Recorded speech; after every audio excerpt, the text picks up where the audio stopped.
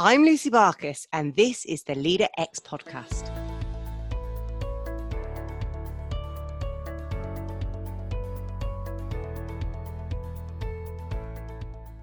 Today, I'm reflecting on my conversation with Elizabeth Lotardo.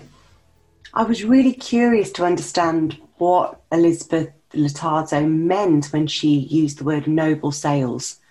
It's the title of her book, but I was really interested in hearing her thoughts. Having worked in a support function for a national sales team, covering consumer, business sales, face-to-face, door knockers, cold callers, business development meetings, the lot, I had really mixed thoughts and feelings on sales and how sales is done. So much so that when I set up my own business, I couldn't sell. I became almost stuck with this mental block.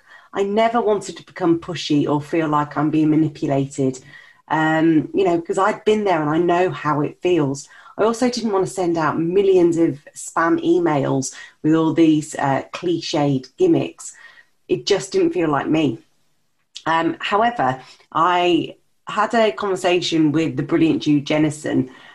She's on series 2 of the podcast if you want to check in with her.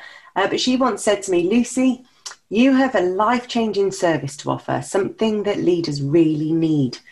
And you're being selfish by not telling them about it. Wow. I'd never thought about it like that. I mean, I was offering a valuable service that I knew could really help people, but I'd never thought of it as service offering, and it changed everything. It wasn't selling. I was solving problems for people by offering a solution. And then I met the brilliant Daniel Priestley, also another guest on Series 2, and he reinforced that view. He told me that people buy solutions, not problems. You may have heard the sales training quote about buying a drill or a hammer. What are you selling? It's not a drill. You're selling a hole. Daniel took it even further. You aren't even selling the hole. You're selling them the shelf that needs the hole to attach it to the wall. And that's where people are going to put their trinkets, their books, their ornaments. So you're actually selling the room. You're selling an environment. You're selling them a place to call home. That landed so much with me because the work I do isn't just a product.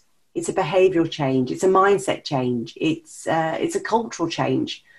It's the means of transformation into whatever the leader wants to create or whatever their vision is.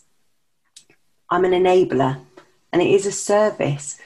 So when Elizabeth said, well, I think at this moment in time, globally, we are facing several concurrent crises. We are facing the most obvious of which is a health crisis.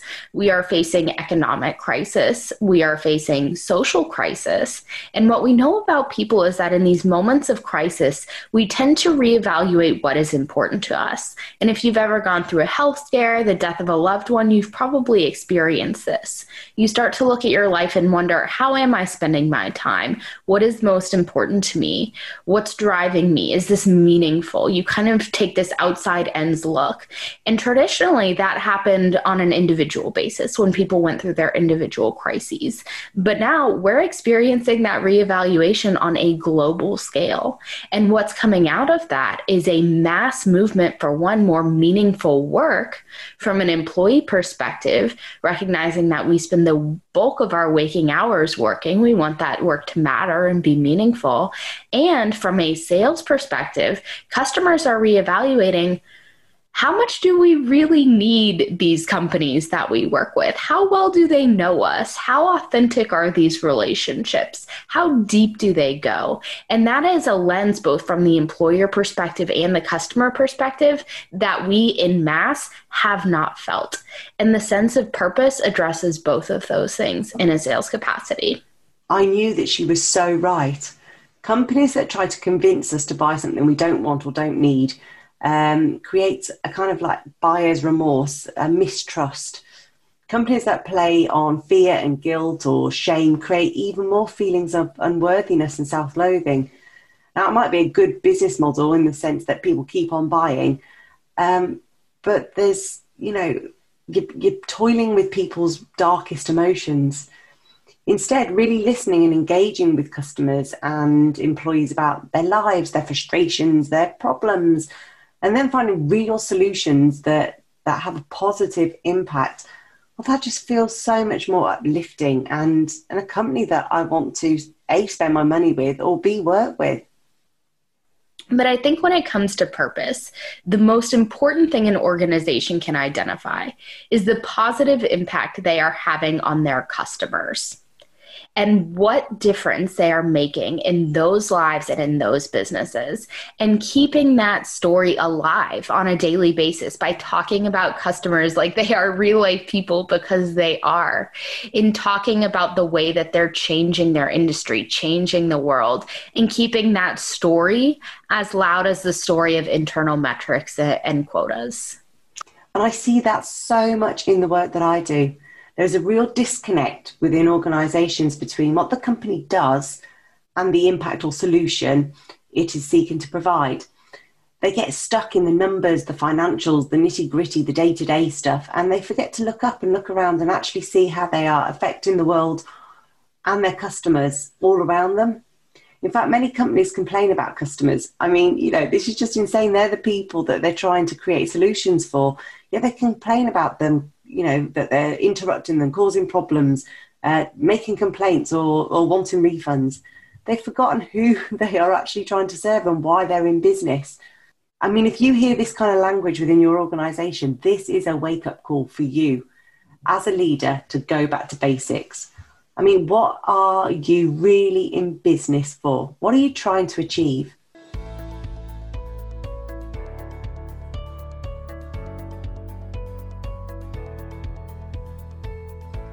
Don't forget to subscribe to the podcast and drop us a review if you're getting great value from it. Catch up on previous guests like Hamish Gill, who has found some surprising benefits to co-working, and catch Nicola Millard, a futurologist at BT, who shares what she thinks leaders need to think about in the future of work. As always, you can head over to the website to sign up to the monthly newsletter and hear great tips and advice for leaders.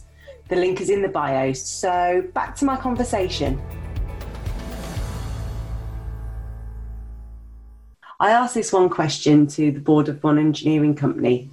They created combustion elements for rockets and missiles. I asked them why they existed, and they just said, to make money. My heart really sank, because their work really did make or break lives. If they didn't do what they did well, they could kill whole communities when that missile went off track. Eventually, the head of engineering said, if we do our work to the best and the highest standards, the rockets and missiles will stay on course with precision, meaning we don't harm unintended targets, families and communities. There it was. That was the real mission, not money. Our work ensures safety, security of the people worldwide. Doesn't that feel so much more compelling than just making money?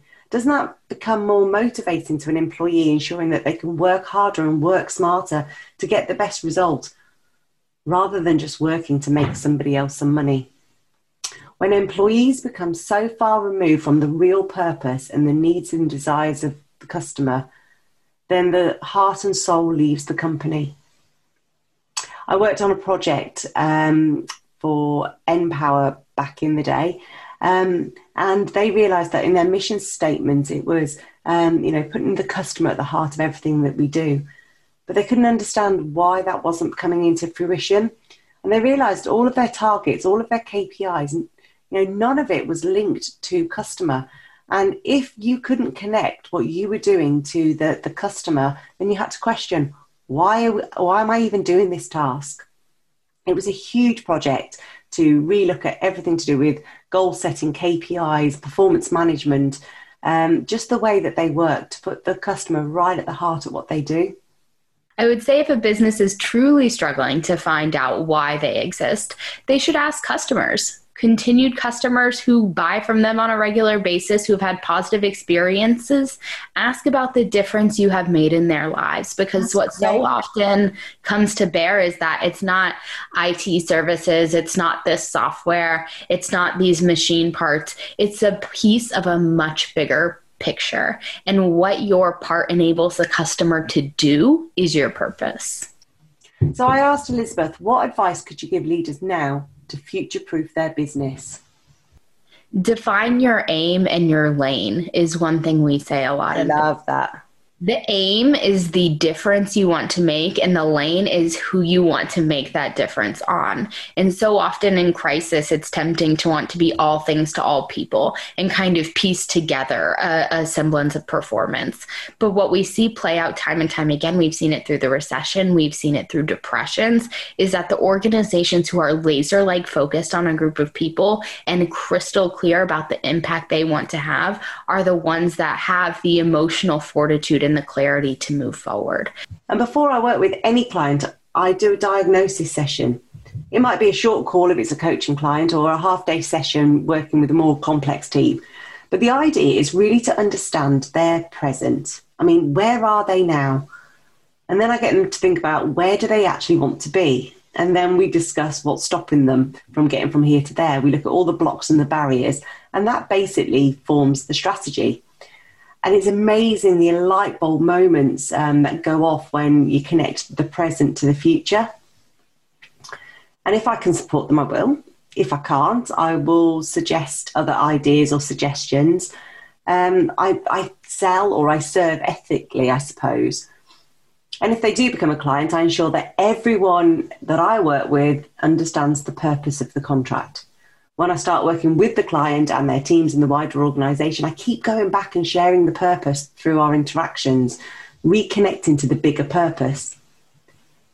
And this is what you as a leader really needs to keep doing. Keep talking to your customers, find out where they are, what's going on with them, and then, do you need to adapt to their changing circumstances or their mindsets?